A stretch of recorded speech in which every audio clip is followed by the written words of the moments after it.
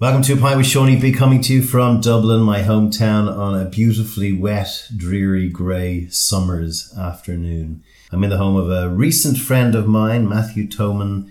There's very few people who can go from boom to bust by the time they're 30. He's done that. He's come out the other end with a whole system and program and his desire to share his experience and help other people, which is amazing, and we're going to hear a little bit about that. He's mainly known as one of Ireland's renowned up-and-coming producers, runs a production company called Bankhouse Productions. He seems to be making movies every time I see him, different ones. I don't know how he does that because I've only made one in my whole career. How are you, sir? Hi, Sean. Thanks for... We finally got this off the ground. We've been trying to do this for about 3 months. I know, thanks for inviting me on, yeah. Not at all. Thank you. The best way, I think, of putting what you've done in context is to actually go chronologically through how you got to the point where you left school at 16, were making loads of money, and then hit the wall when you were 30. And then that, I think, frames what has come afterwards and why you've done it. Does that seem a good way to do it? Yeah, I think it probably is the best way. No, I grew up in Lurgan in County Armagh, and I left school at 16. I didn't particularly enjoy school. I've actually got dyslexia, so I kind of struggled, and I tried to... When did you find out you had dyslexia?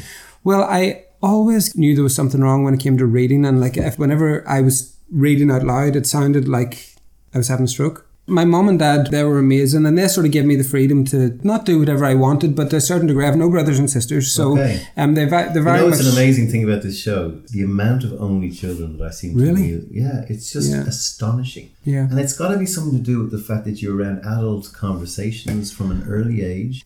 When I was young, if I wanted to talk to somebody, play with someone, make friends while I was on holidays with my parents, I had to physically walk up to somebody and say, "Hi, will you play with me?" That confidence that you would have had to have had whenever you were younger is still not into yourself now, whenever you're in your late 20s, 30s, 40s.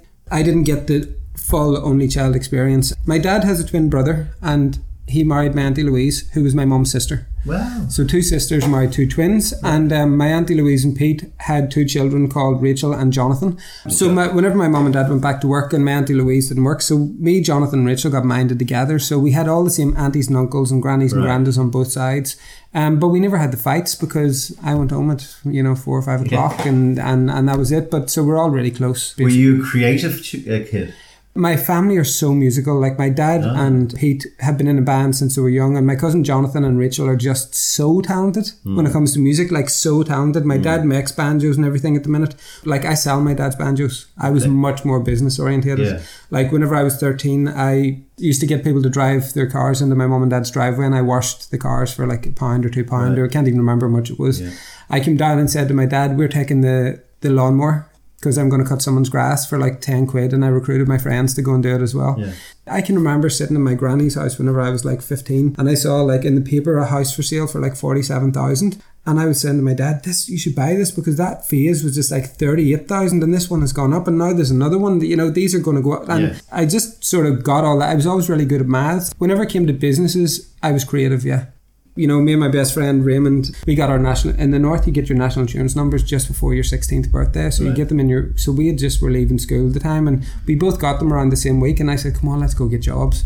So we went into the temping agency and gave our date of birth a year before, and literally started in Moy Park Chicken Factory that night at 5 o'clock. His mum worked in Moy Park, right? So she sent him out to school that morning. She done the evening shift from 4 to 12. We ended up arriving at 5, and we ended up... She had no idea you were even looking for a job. She looked and said, "What the hell are you doing here?" And she loved it and laughed. She was crazy. And we came home, and our skin smelled like chicken. No, I don't eat chicken now anyway, but I ate chicken after that. That was okay. It's whenever I worked in a coleslaw factory for a while, I didn't eat coleslaw. Yeah. I ended up leaving the chicken factory and going to the coleslaw factory. That was my first massive shock of my life, because I was thinking, I can't remember what my hourly rate was, but say it was like 4 quid or something at the time. That was the first time that I experienced tax. So I was thinking, where the hell did my money go? I realised that I was working a lot of hours in a chicken factory and not getting a lot of money. Yeah. So I was thinking, right, what do I need to do next? So what I've been able to do quite well throughout my years is like, right, what do I not like? Let's leave it and try something else. I could move on quite quickly. I ended up getting a car, and then I done Chinese delivery. I worked in a clothes shop for a while, selling clothes, and then I worked in a coleslaw factory. I went to Lisburn, which nobody else was going to, and I studied refrigeration. So and then you went in. My dad just said to me one day, "You get a trade, refrigeration's good money." I thought, okay. basically I owe that to my family, you know, everybody sort of does.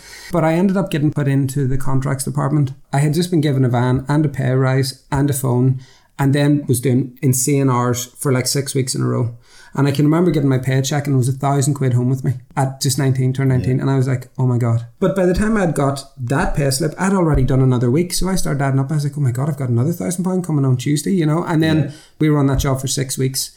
I then had 6,500 or something pretty much saved up because I didn't have time to spend it. So I said to my dad, I think I might buy a house. And he said, okay, well, let's go look for one. So I went up the town and the guy said, and I would think it was the time, it was just before the boom, so it was 60,000 or 65. And he said, well, you can put down 5,000 deposit. I was like, right, okay. So I had the apartment then within 6 weeks, you know, and that was it. My dad then started kitting it out, putting out floors, you know, doing all that. And that was the first property. And that was like, right, okay, now I can do this. So refrigeration was giving me finances to now branch into different things. So that's why I ended up staying in that job for so long. Yeah. And to be honest with you, I lived in Australia and I travelled around New Zealand, and it was a great trade to have and was really well paid. Did you go out partying? Did you play? Massively.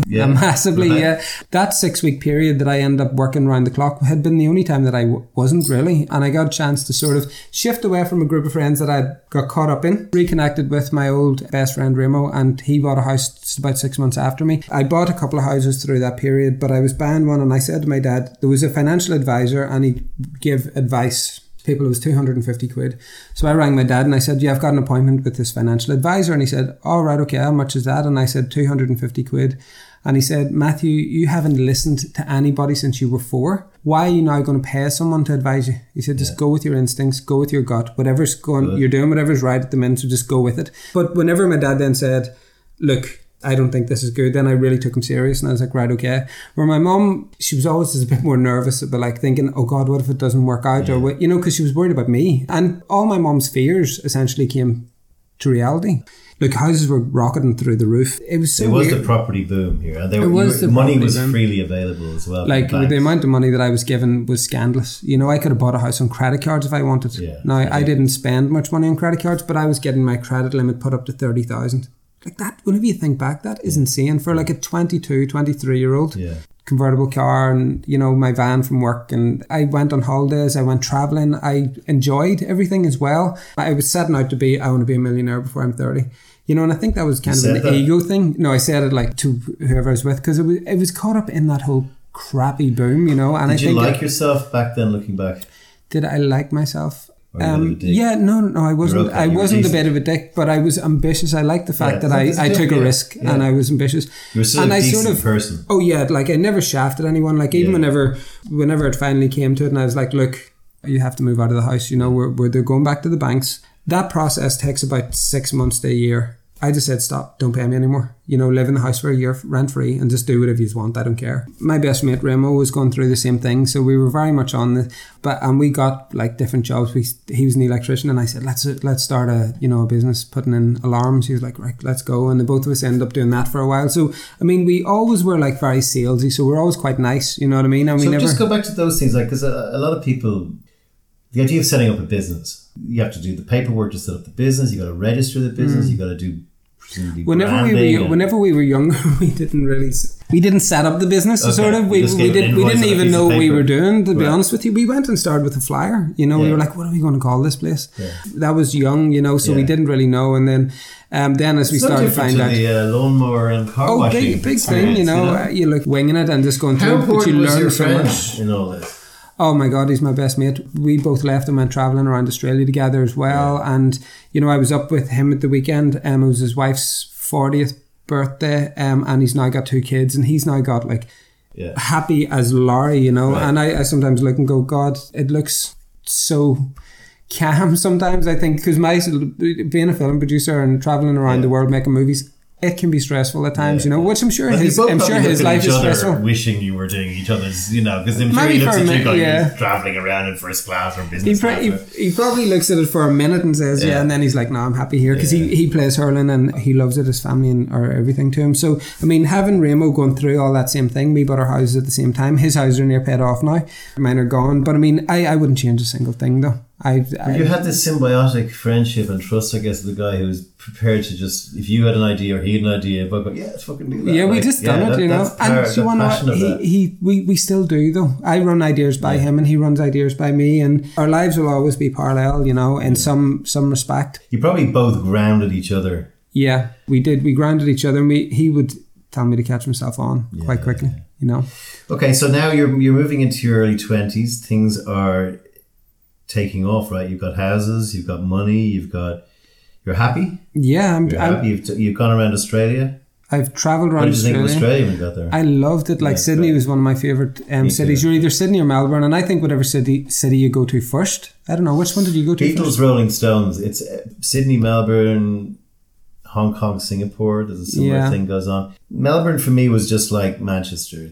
There's not the beach, there's not the brightness, the frivolity, the fun, the blue skies, the water that Sydney has. And Sydney's just one of the most beautiful cities in the world, aspect wise. Yeah. But did you do the travelling? It feels like you did the travelling after you'd made the money. No, the houses were still rented out at that time and were still going away. And then whenever I came back, I sort of thought, oh my God, I've missed this boom. I'd invested in a couple of different things, and I was never really stuck for cash, and I didn't class myself as an entrepreneur or a property developer or anything like that. I just sort of thought, oh my God, I want to do that. Yeah, freedom. I think we never wanted to be held down. It was the freedom. Wanted to work for ourselves, wanted to travel, wanted to just really experience everything that we could. We went to experience Thailand, Malaysia, you know, and then whenever I came back and moved into Lurgan, and, you know, everything was closing again at 1 o'clock. I can't do this. So I moved to Belfast then. That was good for a point, and then I was thinking, right, okay, I need to get out of here. And Dublin was the next step. And then my company that I worked for at the time, I got a job with my old company I'd had years ago, Montgomery's. And the reason why I went back was because I felt I felt that I'd missed the boom. I was like, oh my God, my houses had went up. I was thinking I need to buy another one, and I bought one just at the very top end of 2007, just before it all crashed. So that was the nail in the coffin. Then that was the beginning of the end. There was so much stress around it, you know, and at that point, you know, I had been dealing with tenants from a very young age. You know, I'd had tenants for 10 years at that point, and you know, if a washing machine broke, or if something happened, or rent didn't turn in, or something was going on, you were always dealing with something. And I think that just amount of pressure was just building up over years that I got so used to it that I didn't realise what it was like not to have it. So when everything started unwind, and I was thinking, right, okay, what's this look like in reality? And then I was thinking, I was very nervous, and I had to say to my mum and dad, look, this is what's happening, and I have to tell tenants. I lost my job, lost the houses, and then So what did you think then? So that was a ride? Well, do you want to know what I did think at that time? I was thinking, am I really happy where I'm at right now? And you were reading, I don't know, if, like, especially in the south, you were seeing it much, much more. People pulling over to the side of the road, putting a hose in the side of the car and gassing themselves. One of my friends did it. You know, the hospital and there was people literally just killing themselves over money. And they were saying, you know, they couldn't survive. And I just thought to myself, I'm not going to be that person. There is no way. And I said to my mum, I'm going to give up the houses. And said, oh my God, what are you going to do? And you have to tell them. And I said, look, would you rather that I killed myself? You know, because basically that's what people are doing. But I mean, I want to talk a little bit about suicide, because I haven't talked about it on the podcast. And you're right, that is the time when they were spiking.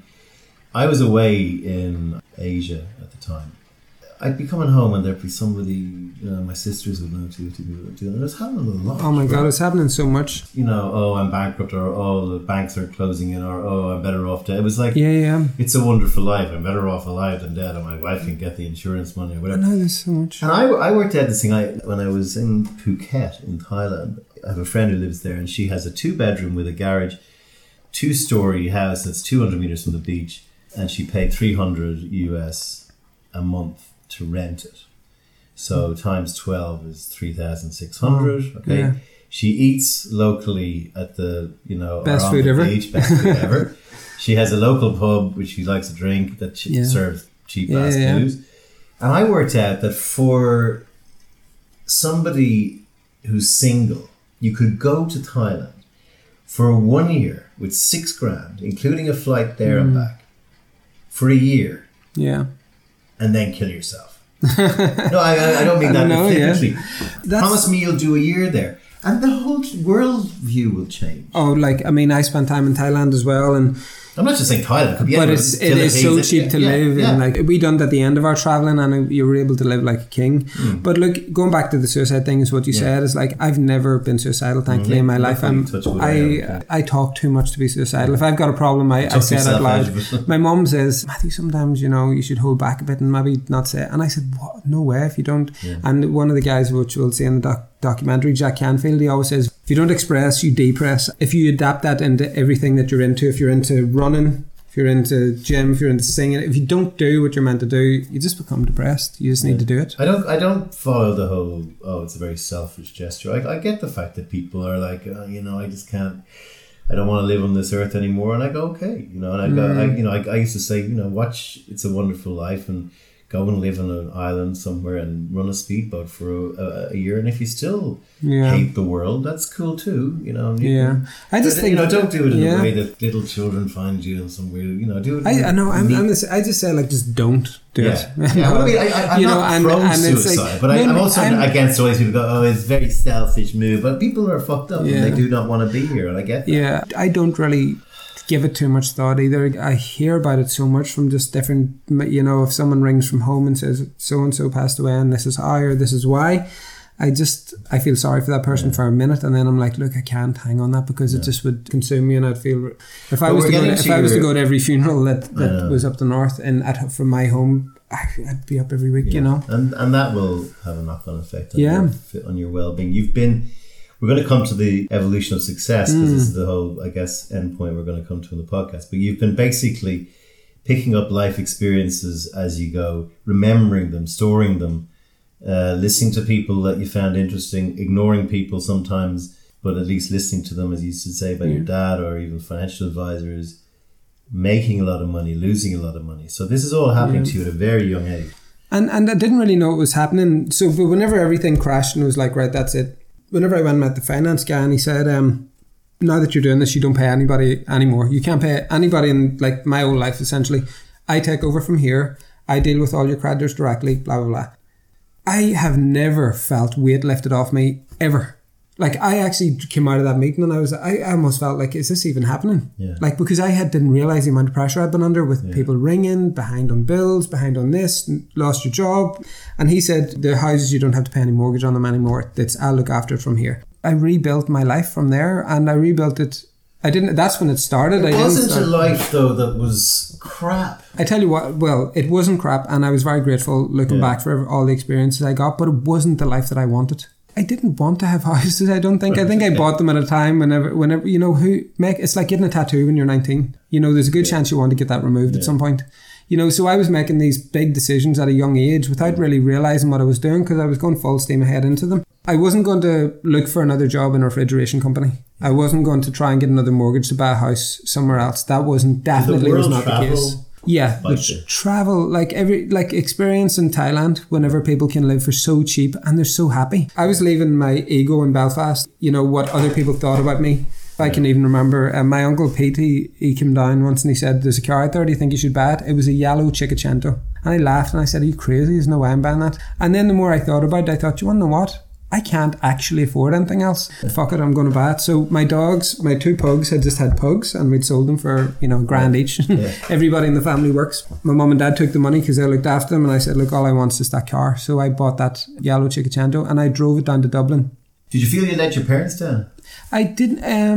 They never put you under that. No, never, Jesus. No, I didn't. I didn't. There's a lot of tutting parents. My mum never would have went and said to her friends, "Oh God, Matthew's bought a new house," or Matthew. Yeah. She was always like, "Just keep it on down low, because you don't know what's going to happen." Yeah. She's always said that. She was right eventually. Oh no, she was right. Like, I mean, this is the thing, and I ended up in a situation where I was like, I know who I don't want to be anymore. What do I do next? Okay. Even though I didn't have that much money, I always know that I have the ability to make money. I can go and get a job in a car wash. You can do that for 5 days of the week and you get what, $500, $600, yeah. I don't really focus on not having money. I focus on now what makes me happy and stuff like that. And I was still trying to work all this out at that point. So everybody used to always say to me, God, you should be an actor. Or, do you never act or anything like that? So I thought to myself, maybe I should be an actor. So I went to do an acting class. It was the best thing I'd done because I had to get up and stand up in front of people and act. But I wasn't great, and it wasn't something that I loved to do. But I ended up being in a class with the director, Jason Figgis, and he ended up saying to me, look, I've got a small part in a movie, would you like it? Within about 2 months of joining my acting class, I was on set for the first time. What was the movie? It was called The Ecstasy of Isabel Mann. It was like a horror, low budget. I was covered in makeup or whatever. But he said, look, we've got this other movie coming up. Would you like a part of Roland? And it was a bigger role. And I thought, yeah, let's do this. So I ended up in that movie. In the middle of it, something happened between the producer and himself, and there was nobody there to finish the movie. So I said to him, he said, look, we don't have a producer at the minute. And I said, well, what does the producer do? I didn't even know. But I didn't do everything that a producer does. I just done what instinctively I had to do. I was like, right, well, we need to get a location, so let's get a location. So I just rang and got a location down in Galway. We need to get everybody there, right? We'll hire cars, let's go. Okay, we need lunch, let's just go to the shop and buy lunch. So really, like, what do I do next? But because I had always been been dealing with people about money, about rent, about mortgages, about finance, about all that, like money side of things, I'm okay. I can talk about. People in the creative world can't. Not all of them can anyway. Some of them can. So I was actually doing these acting classes, and by the time we'd done the second movie, I was calling myself an actor on the dole, loving life. And I was sort of thinking, I'm going to give this a bash as in the acting world. Stepping into sort of finishing off producing that second movie, I was like, no, this feels more like home, because I'm back in business. I'm back in bartering for stuff and saying, look, give us that and we'll give you this, or let's do this and we'll do that. And that was just really like me back having a buzz about what I'm doing. But I was doing it in a world where I was creative. I was around makeup artists and cameramen and directors, and did not feel like work. And I was thinking, do people actually get paid for this? I wasn't getting paid for it at the time. I stayed with that production company for a couple of years, just doing bits and pieces with them, and saying like, how do you do this and how do you do that? And I was on the dole, and because I was from the north, the dole office kept sending people out to me saying like, do you live here? And I was thinking, yes, I live here. We need to see your bedroom. I was like, look, I don't want to be on here, because I want to open my own business. And I just said to this girl who called to my house one day, I don't want to be here. Like, what do I do? And we both left my apartment on Thomas Street that day and went to the Thomas Street dole office. And I sat down with this woman, and she's like, look, this is what you do about getting back to work. And the dole office ended up helping me with a back to work scheme to open my own business. Inner City Enterprise, ICE. Absolutely brilliant. I went and met them, and they said, what do you want to do? And I said, look, I want to have a film production company. I said, I want to do movies around the world. I want to have premieres in LA. I want to have this. I want to have that. And they were like, okay, pare that back a bit, Matthew. Can we just bring it back where people will actually believe you? I said, okay, let's go then. We ended up going through doing local promo videos and doing all these different things. And then they put me on the back to start your own business scheme, where they give you your allowance support for 1 year, 70% for the next year, to get yourself on your feet, which was an absolute lifesaver. It was brilliant. It's still there. People need to know that there is help out there, and just you have to ask. And every weakness that I had got at that time, I've now realised that that's my strength. That's why people will say, okay, I'll help you out because I see you're going through a hard time. Yeah, let's just go with that. So we call it that was Bankhouse was born in that day. What year was that? That was 2014. Not far off. So you got this break from the government, and then you had part of your business plan or proposition to them. You're saying, I'm going to make movies all over the world. Yeah. Where did the idea? So you did the acting course. Did you? And the production of that guy's movie. Did you just go, yeah, this is kind of an amalgam of all the things? Yeah, kind of. And it was. I mean, how do you do that? Do you chunk things? The paperwork. Now how I do it is like, at that point I was like, I used to take a lot on myself. Now I delegate. So it's like Daniel, who works with me, said, it's not how we do this, it's who. Right. So we're like, right, who can we put on that can do this? And that's how we sort of spread that now. But yes, before I would have took it all on myself and worked around the clock and probably made myself somewhat sick. But you want to know what? I actually work with people that are flipping amazing. They're better than me, and that's what I try to aim for. How do you find those people? They just come into my life. Weirdly, it's crazy. Right. Like, I mean, do you constantly look at people that you meet? I don't mean this to sound sinister, but like, do you seek out? I kind of know people who I see like potential in people, and I think that I've got a really good way of bringing the best potential to the forefront. And like Daniel ended up writing a movie, right, called Dive, and I think we had a table read on the 1st of March. We turned on cameras on the 11th of March. We had the premiere of the movie on the 17th of May, 66 days later. And then we released in cinemas nationwide on the 18th of May for a week. And we got kept on 2 cinemas for another week. Ask anybody if that's possible, and they will say no. A movie which was a Rodriguez style film, and it took us 6 weeks to shoot the bloody thing, not to mind. We 3 years of post-production. Score, post-production, everything. And I mean, the movie had got 3 out of 5 stars with the Irish Times. You know, we were in Galway. How much of it is your naivety? A lot. You know, if I had went to school, I wouldn't have done any of this. If someone had sat down and told me, right, this is the way to do this. That's why I sort of think, listen to everything in school, take all the information you can, but then throw it out the window and go with your gut instinct. If someone says you can't do this that way, then I take great joy in sort of proving them that they can. Do you think you have to know what you're zagging away from loosely? In other words, know a little bit about it and then... Yeah, well, I know, like, I mean, I know what I need to do with, like, some of his call sheets, and I know who to put on the team, essentially. And that is something that you learn and you make mistakes all the way through. Does the industry... frown upon it? No, look at you with bemusement at some of the, sometimes the way you do this. I don't know. I mean, a cinema guy, a cinema owner knows enough about movies to go, you did not just sit and read this on a table on the 11th of March. And, We get into some cinemas, I'm not going to say which ones, on the 1 minute teaser, and that's how much they believed in what we were doing. Yeah. When I was around, growing up in the 80s, Ireland was very much looking for and prostituting itself in a good way to overseas filmmaking. And one of the reasons why Game of Thrones and Private Ryan and so many of these movies and TV series that are made here is that we have a huge talent base based on that investment, based on tax breaks. Ireland has serious talent. Like, everybody I work with is extremely talented, and I've had like a ball all the way through it. Whenever I sat down and said, I said to Shane, in Inner City Enterprise, I want to do movies all around the world. In 2014, at my business had been open a year, and Ger Walsh came to me and he sent me his movie a day like today, and I thought, God, that movie's brilliant, Ger. I said, God, he's done it for 600 quid and by himself with the 600D and 2 really, really strong actors. And I thought, God, if he had a bit of budget, he's a seriously talented guy. And I said, God, he's brilliant. So he ended up sending me this script. It was 44 pages at the time. I didn't even know at that point that, it had to be 90. I didn't even realise.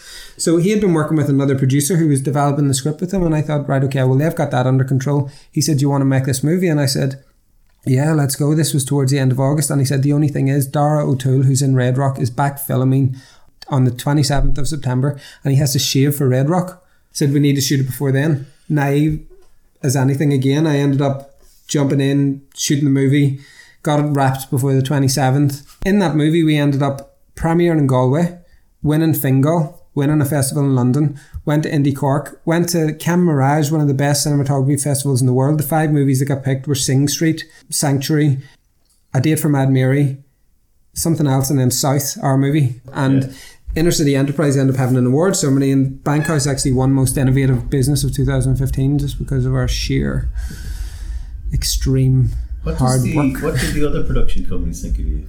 I don't know.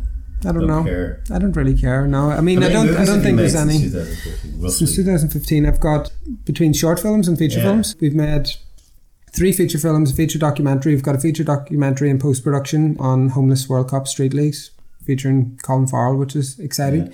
And then we've made maybe 3 shorts. Today, right now, there's a short film being made in Cork, which we've just won the Cork Bursary Fund, and we're doing it. Karen Toomey, a really extremely talented producer who works for Bankhouse, is down there right now for 5 days shooting that. And it's brilliant now because the way that I've set things up, we can branch out. Like, Karen's down doing that now. I haven't even to think about her once. I said, go do it yourself. You're going to learn so much on it. Under your banner. Yeah, under my banner. Like, and I mean, I'm working with Ron Burgess and Colin. We had huge expense on film stock. Everyone worked for free, and we had to carve up the movie like a co-op. And of course, people had a point or a half point or whatever, and no one got any money because it got picked up by Roadhouse. And this is 2000. Well, getting a pay, isn't that like? I mean, the first movie. I was pissed off with the Australian film. We shot in Australia. I was on to the Australian Film Commission going. They were channeling everybody into short movies for John Polson's Chop Fest, and every Australian filmmaker was making short movies, and I was going like, that's just a cop out. Like, get your movie makers to make. Like I said to Tony Redman, who made it, I was producing with him. I said, let's make a feature because we will fail quicker. And I'm like, you probably wouldn't like this sort of language. But I said, everyone tends to fail, but let's just get it fucking done. Oh no, that's it. The joy we got achieving it. Oh right? no, fail again, but feel better. Yeah, make the last thing you did better than the thing you did before that. But like we had to get we got a girl in from Melbourne who put 50 grand in. I probably put 50 grand or 60 grand in. You know, we had to get money to fund the thing. Same again. Like we do the same. I take some private investment, but because I ended up, I'd had the acting school. But at that point, I was like, okay, what is going on in the acting world? And we ended up opening feature film school, which was an acting course, and it ended up giving the actors an opportunity to do a workshop with the director, use that money that they paid in their workshops, reinvest it into the film, and then you go and make a movie. So we've done that 3 times now. We're just going to launch for our next course. The acting and film schools in Dublin, Ballyfermot or wherever they are, they go, this is highly irregular. I think at that time a lot of people said, "Oh, who are they? What are they doing?" You know, but I guess I don't know. Yeah, we are. I got approached by a few different people that really made me realise we're very much on the radar for people looking to join forces and things like that. And I just thought quite interesting. Well, I won't, you know. Don't. I can imagine. But it was funny. There's still a very big, in my view, there's also huge writing talent. Oh my God, yeah. Ireland. Well, do you want to know what? I will say this right now. Send me your scripts. Send me your scripts to info@bankhouseproductions.com. Yeah. Karen will read everything. I'm dyslexic. She reads everything. And then she tells me, I will read scripts, of course. It's my job. But only whenever she's read them and told me, broke it down and said, look, this is what we're doing. And then I love a good table read, listening to it. But this will go out, and I'm sure people who are studying movies and script writing will listen. I would give the qualifiers, or maybe you don't want the qualifiers, but the qualifiers of what exactly a script is. Well, do you want to know what? It's like a compelling story. Would you go to the cinema and pay 17 quid for a ticket and a pick mix to watch this movie? If the answer is no, you need to figure out why you're writing it. The story that you might think is so important to you that you think that everybody will care about, will they? There's a couple of different levels. You can make an indie movie that is very genre, like Dive, which we done, which was about repeal the 8th, which showed a young girl who fell pregnant, chose not to tell her family, and left the country to have an abortion. That is a hard sell. I know that is a hard sell. I can now understand why you rushed it through, because we had a referendum. We had a referendum, and the audience is ready there. That was again like guerrilla marketing. You know, we had a Save the 8th campaign outside the screening, which all positive. But that is a really hard sell, and I know it's a hard sell because I sat in the Galway film market in July this year and had to open my laptop and say, hey, so this is a movie. The girl leaves Ireland and has an abortion. And you're talking to someone from America, LA, you're talking to someone from, you know, UK, from Europe that didn't experience what we experienced with the referendum. And they were like looking at me with a face saying, you're showing me a movie about abortion. I'm not sure this fits with what we're doing. Then you sit down with TV3 and they're like, we've got the audience for this. You know, send this over and we'll watch the screener. You know, that's the difference. So after experiencing going through the market and people saying to me, no, have you got another project? And then seeing which ones they were excited about, seeing which ones they weren't excited about, it really then made me think as a producer. And I came back and I had a meeting with the guys and I was like, we really need to think about what we're doing next. I mean, I really think that writers are...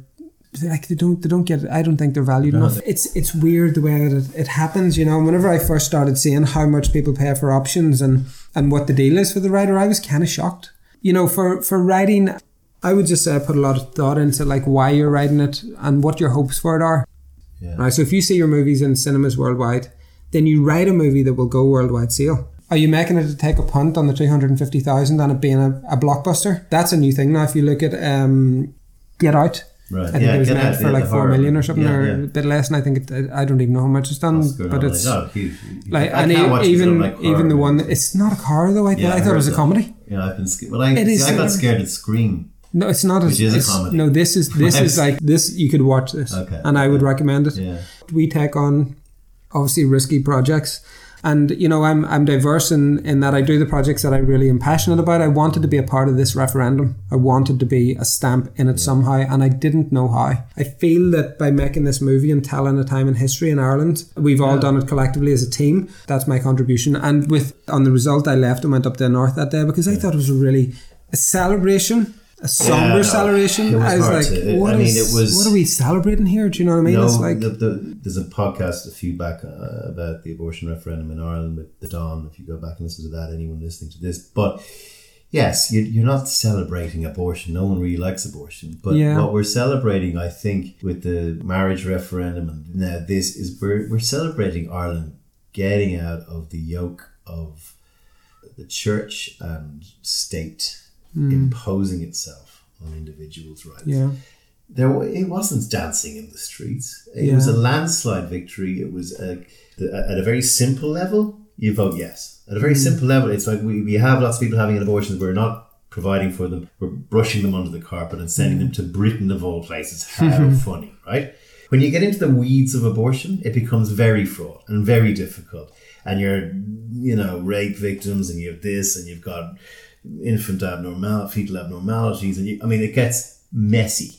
So to speak. And that's how we voted. We've always said, we work out a way that allows something that's going to happen anyway, hopefully less of it, all that stuff, but in a country that is at least able to look after its the way that I looked at that was, at least people can have a conversation about it. They were not breaking the law, exactly. So you're not going to get arrested or anything like that. With the marriage referendum and this referendum, like Ireland is good at where it used to be. Where it used to be like, don't talk about this, don't talk about that. And do you want to know what? It's from the north as well. You're a storyteller. So, we have to tell stories. We're in that mode where we're like, we've come off a few somber projects and we're like, okay, let's have a laugh. And the shift that they're shooting in Cork today is about the kids going away to the Gaeltacht and having the first shift. It's very, very funny. It's brilliant. And I'm not surprised that it won. And, I could see us doing great things with that short. Are you making money? Yeah, we're making money. Yeah. That's great. It's actually very hard to make money. We've got an office in Tambo Bar, 4 people working for me. I've got like yesterday there was 45 people on set, including extras with Karen down in Cork. We work in LA, we're working in London now. What I've done as well is I've created Bankhouse Media. We have bigger clients now which we look after their TV ads, their radio ads, all their online content. We build their sales funnels, we build out their... I've just been really innovative and looked and said, right, okay, where's the world going right now? Everything's online. People buy online. People buy on Instagram. People buy on that. So I get that. And I'm like, right, okay, well, how do I serve that customer? Because that is something that I'm interested in. It's something that I believe that I can add value in.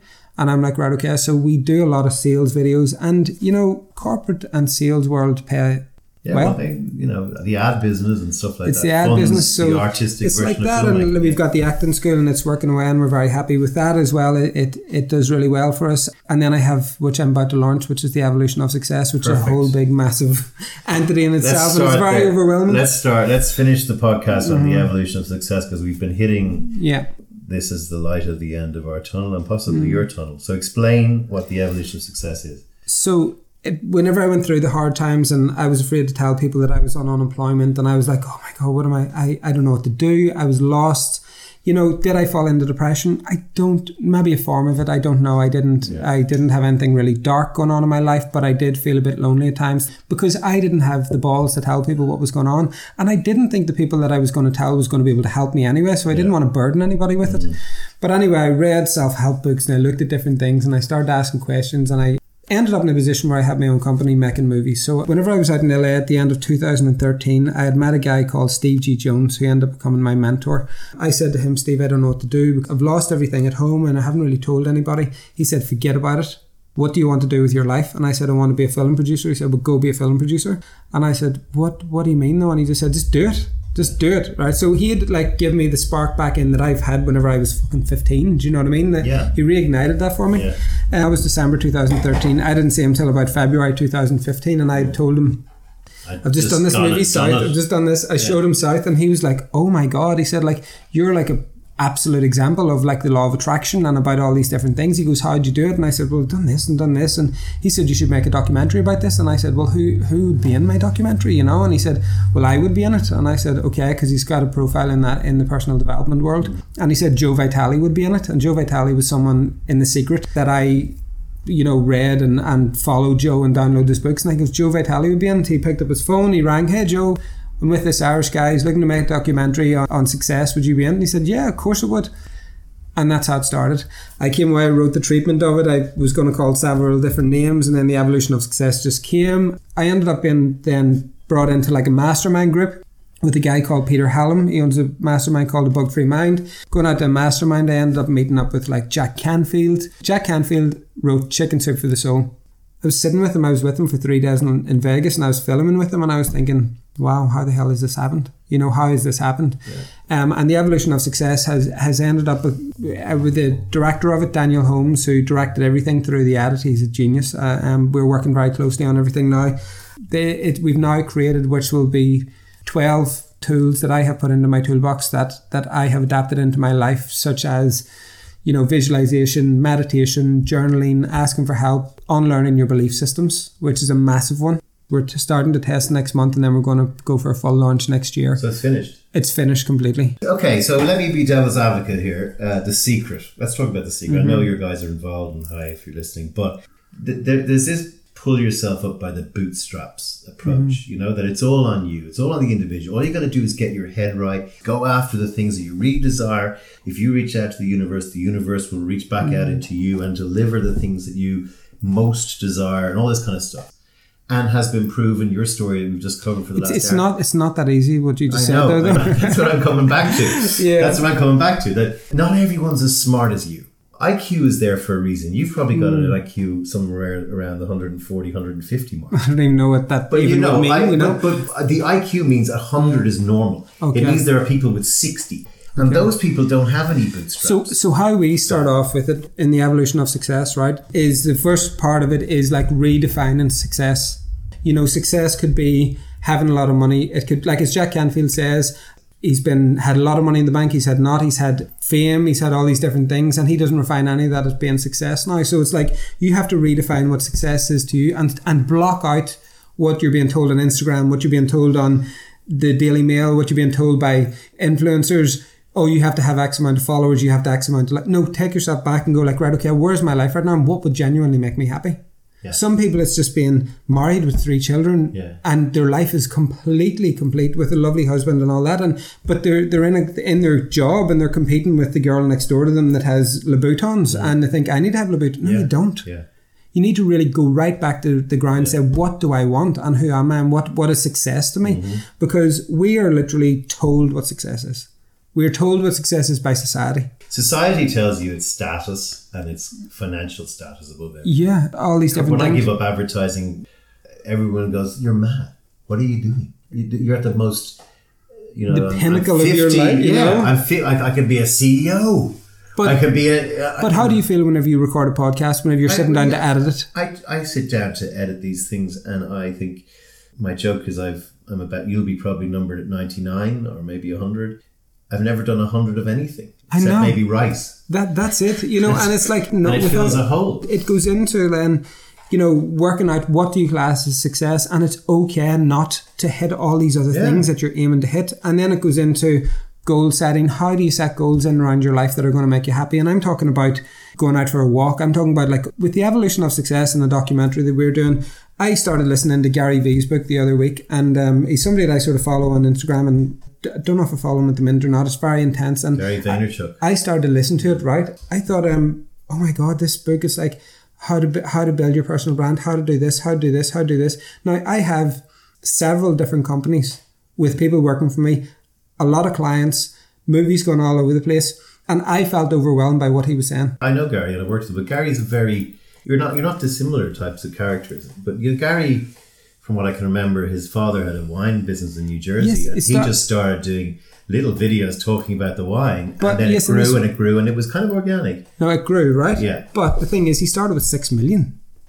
That went to 60 million. 4 million or else went to 60. But I mean, that's still 4 million. He wasn't, like, I'm talking about, whenever I was getting 188 quid on the dole, and genuinely, like, robbing Peter to pay Paul to pay rent, which was 440 quid a month, that person needs to understand that they can pull themselves out of it, and it is by redefining what success is. Journaling is brilliant. It's you get a piece of paper and you just start writing down your thoughts. I feel like this, I feel like that, I don't know what's going on right now, but what do I want? Then write, like, how would a perfect day look for yourself? And a perfect day might just be like waking up and just going into a job that you love, or working in a coffee shop, or doing whatever. It's like, with everything that's going on at the minute and all these different things that are getting thrown into our lives, I just feel that everybody's getting sucked back into that thing that I was in my 20s whenever I was buying houses. Was I buying houses for myself? Or was I buying them because of what other people thought about me? Yeah. My cynicism towards self-help is there, but I also understand the importance of good ones. Yeah. I mean, the secret to me of it was just a bit, wish it and it'll come. Sorry, there's a part in the evolution of success, and it's all about action, And I did say in the documentary that there is a line that really stood to me, like the law of distraction. You get so distracted by the law of attraction quote because you think, oh my God, no, I've thought about this, so this comes into my life. No, it won't. Why do you deserve to get a promotion? Why do you deserve to get that job? You need to take action. If you want to have your own sewing company, you need to go and start by taking a sewing class.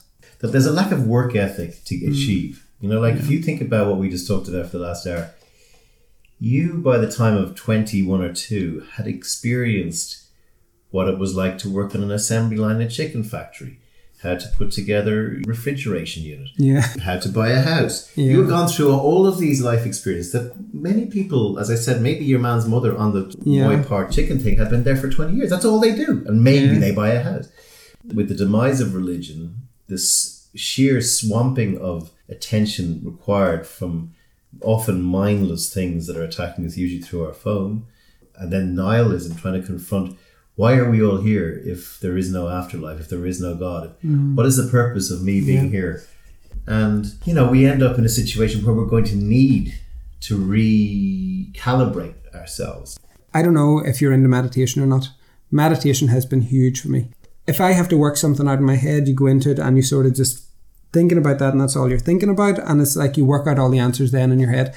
So many different things come in and just works out in my head. You got off the booze. What happened there? So I got off the booze. So with my job, I was living in Camden Street in Dublin, which is a pretty lively, whatever, and going on all night. So that paired with travelling back and forth to LA, which was as soon as you get into the airport, you have pint, drinking the whole trip.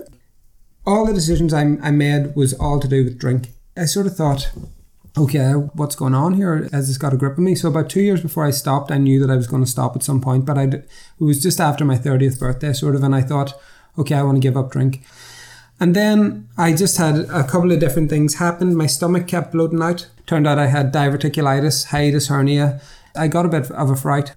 I stopped overnight. That was it. I just literally said I have to do this. And then I ended up giving up meat because my stomach was just in a place where I didn't know what was going on with it. So I gave up everything that would have given it a hard time. And now my stomach is flipping great. Like I feel healthier, fitter, mentally, physically. I probably think I'm in better shape now than I've ever been in my entire life. My head's in such a good place that I can make movies in 66 days and get them released into cinemas. But I was going to say, I give up booze twice a year for a month. And I have done since I was 19. We're both Irish. We both have a gene in us that can go askew or can send us askew, and it's a very dangerous thing. Yeah. And a lot of people do this. A lot of people do it from different reasons. They give up for fear or because they feel they're an alcoholic or becoming one.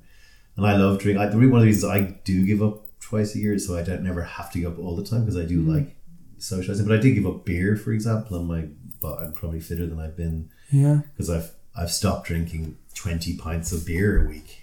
Well, that's it. It's going to help. I mean, I drink vodka now, but the idea that it actually does stop you from being your most productive, I will 100% agree with. I can't bound out of bed when I've been out on the night at 8 a.m. I will procrastinate more. There was decisions being made in business that whenever I look back now, I was just crazy. That I was making them emotionally because I was always hungover or whatever. Touching on the alcoholic thing, was I an alcoholic? I don't think so because I stopped so easily.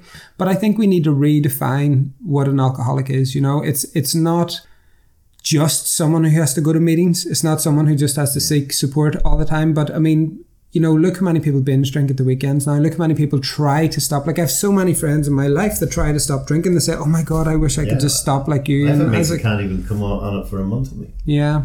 I mean, to me, an alcoholic is somebody who as soon as they get up in the morning, within an hour or two, they have to have a drink. Or the person who, when they're in their job, runs out at lunchtime and has a drink, on their own. There's no socialness. There's a need. There's a handshake that stops wobbling when I start drinking, and I get another day back on the horse. I think you kind of know when you're an alcoholic. I think there needs to be if you give up drinking and you're not sure whether you were an alcoholic or not, then you probably weren't an alcoholic. You just chose to give up drinking. And it's like saying, are you a mad vegan, but I gave up red meat? Well, you gave up that's probably going to be the most embarrassing thing about this. No, about humanity in 100 years' time. They'll go, you were on the moon, you nearly cured cancer, and you still were treating animals like fucking awful, right? I know. And you still liked your burgers, didn't you? And you still ate them. And you sat on your podcast saying, oh, maybe I should stop eating red meat. But, I mean, that's hugely advanced. I mean, smoking will kill me, but something's got to. But, like, this idea of how we treat other animals is just outrageous. Oh no, I think it's crazy. You know, I haven't had meat in about a year and a half now, and I don't think I will again. I did at one point try to go back on. Does it make you sick thinking of eating it? What I've realised is, you know, you don't need that much food. Like, I used to eat way too much. Now I just have really good meals and I eat really, really well. But I mean, you just don't need half the food that you eat, you know, and our plates are piled up so high. And yet, no, it doesn't make me sick. But yeah, I'm thinking to myself, I wouldn't be crazy about. Because of my sort of strategy background, I want the world to, maybe you can do this, come up with a solution that gets us off meat. Yeah. Okay, from next January, all restaurants can only serve meat 3 days a week. Well, weird stuff like there's that. a guy actually that I listened to his podcast the other day, Dunnick podcast. His name is Norman Crowley, about green energy and like sorting out the whole plastic situation going on. And he says, like, the best way for people to go green is save money. If you want people to separate and you want to sort out this problem, then people need to start benefiting from that financially. Yeah. We're living in a society that there has to be something in it for people. Yeah. You know, and that's just the nature of it. The other side is I've lived in America for 8 years and I just see the complete, 1 in 3 people are close to or below the breadline. They go to big restaurants and they eat meat that's $1.99 or they eat pizza that's $9.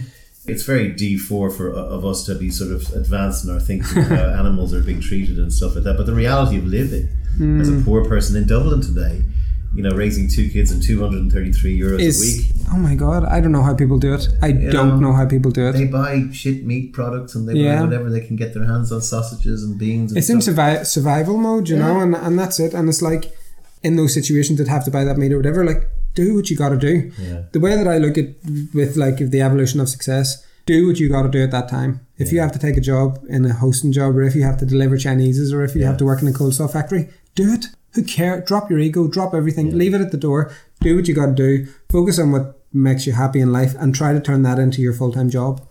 You know. So the evolution of success will be out when? Testing from next month online. We're releasing online through all of our partners. Include me on that. I will indeed, yeah. Last question for you. What does Matthew Toman say to young Matthew Toman? Chill out. Just like everything. It's not a race. It's not a sprint. It's a marathon, I suppose. I'd probably tell the 16-year-old nothing. There was no, what's the word? Okay, no fear at all, you know.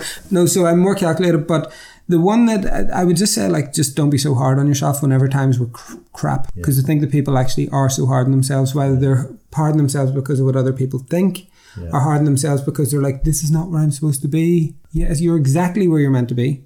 You need to fucking own it and enjoy where you are, even though it's going to be difficult. And then that's the only way to get out of it. You know, gratitude is something that I have now written on my wall. It says gratitude is the absolute way to bring more into your life. And I've wrote that on my wall since 2010. If you feel grateful, you can't feel sad, you can't feel anger, you can't feel hurt, you can't feel upset. There's no other emotion can get in. If you're grateful for everything that's around you and the house that you live in and the people, even if the house that you live in isn't the house that you want to live in the long run, but if you're grateful that you've got a house right now, it's a good place to start.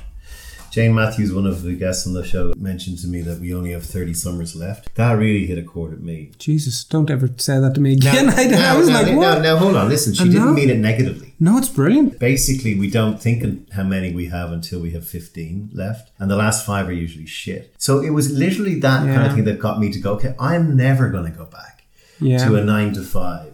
Highfalutin, add wanky job. I'm going to explore my creativity and I'm going to go my writing and maybe the podcast, whatever. There's a whole part in the documentary about changing course, you know, and don't be afraid to change direction.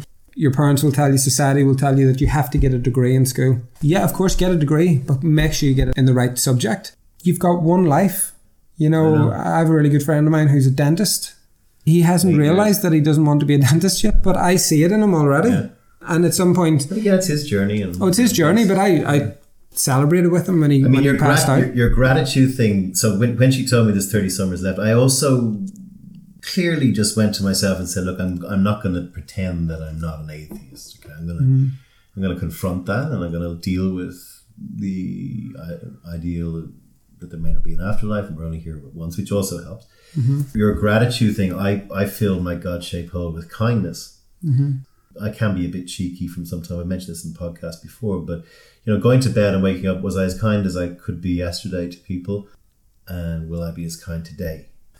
Living by that one word is phenomenal. You know, I mean, I'm sure the same you're getting with gratitude, but it's just there are ways of filling the void. Completely. Maybe and that word works with you. Everybody needs to figure out what theirs is. Gratitude works for me. I can see how gratitude would work. I think it's great as well. It's like, for me, it's like my mum said, whenever I moved into a new house, and my mum said, God, it's so much better than your last place, isn't it? And I said, that last place, I wrote movies in that house. I created a journal, which we're now, like, as a part of the evolution of success. There's so much that I've done in that I'm so grateful for. Do you want to know, it gave me the opportunity to live by myself. I'm very grateful for having that apartment. I loved it. It was brilliant. I much prefer where I live now. But I mean, would I change anything that happened? No. Nothing. There's a few little things, like I might have left Ireland 2 years before I did, but there's nothing major. I just go, even the shit things that happened to me, I go, yeah, fuck it, you dealt with them. You may have not dealt with them the right way, but you learned something. I would have liked to have discovered meditation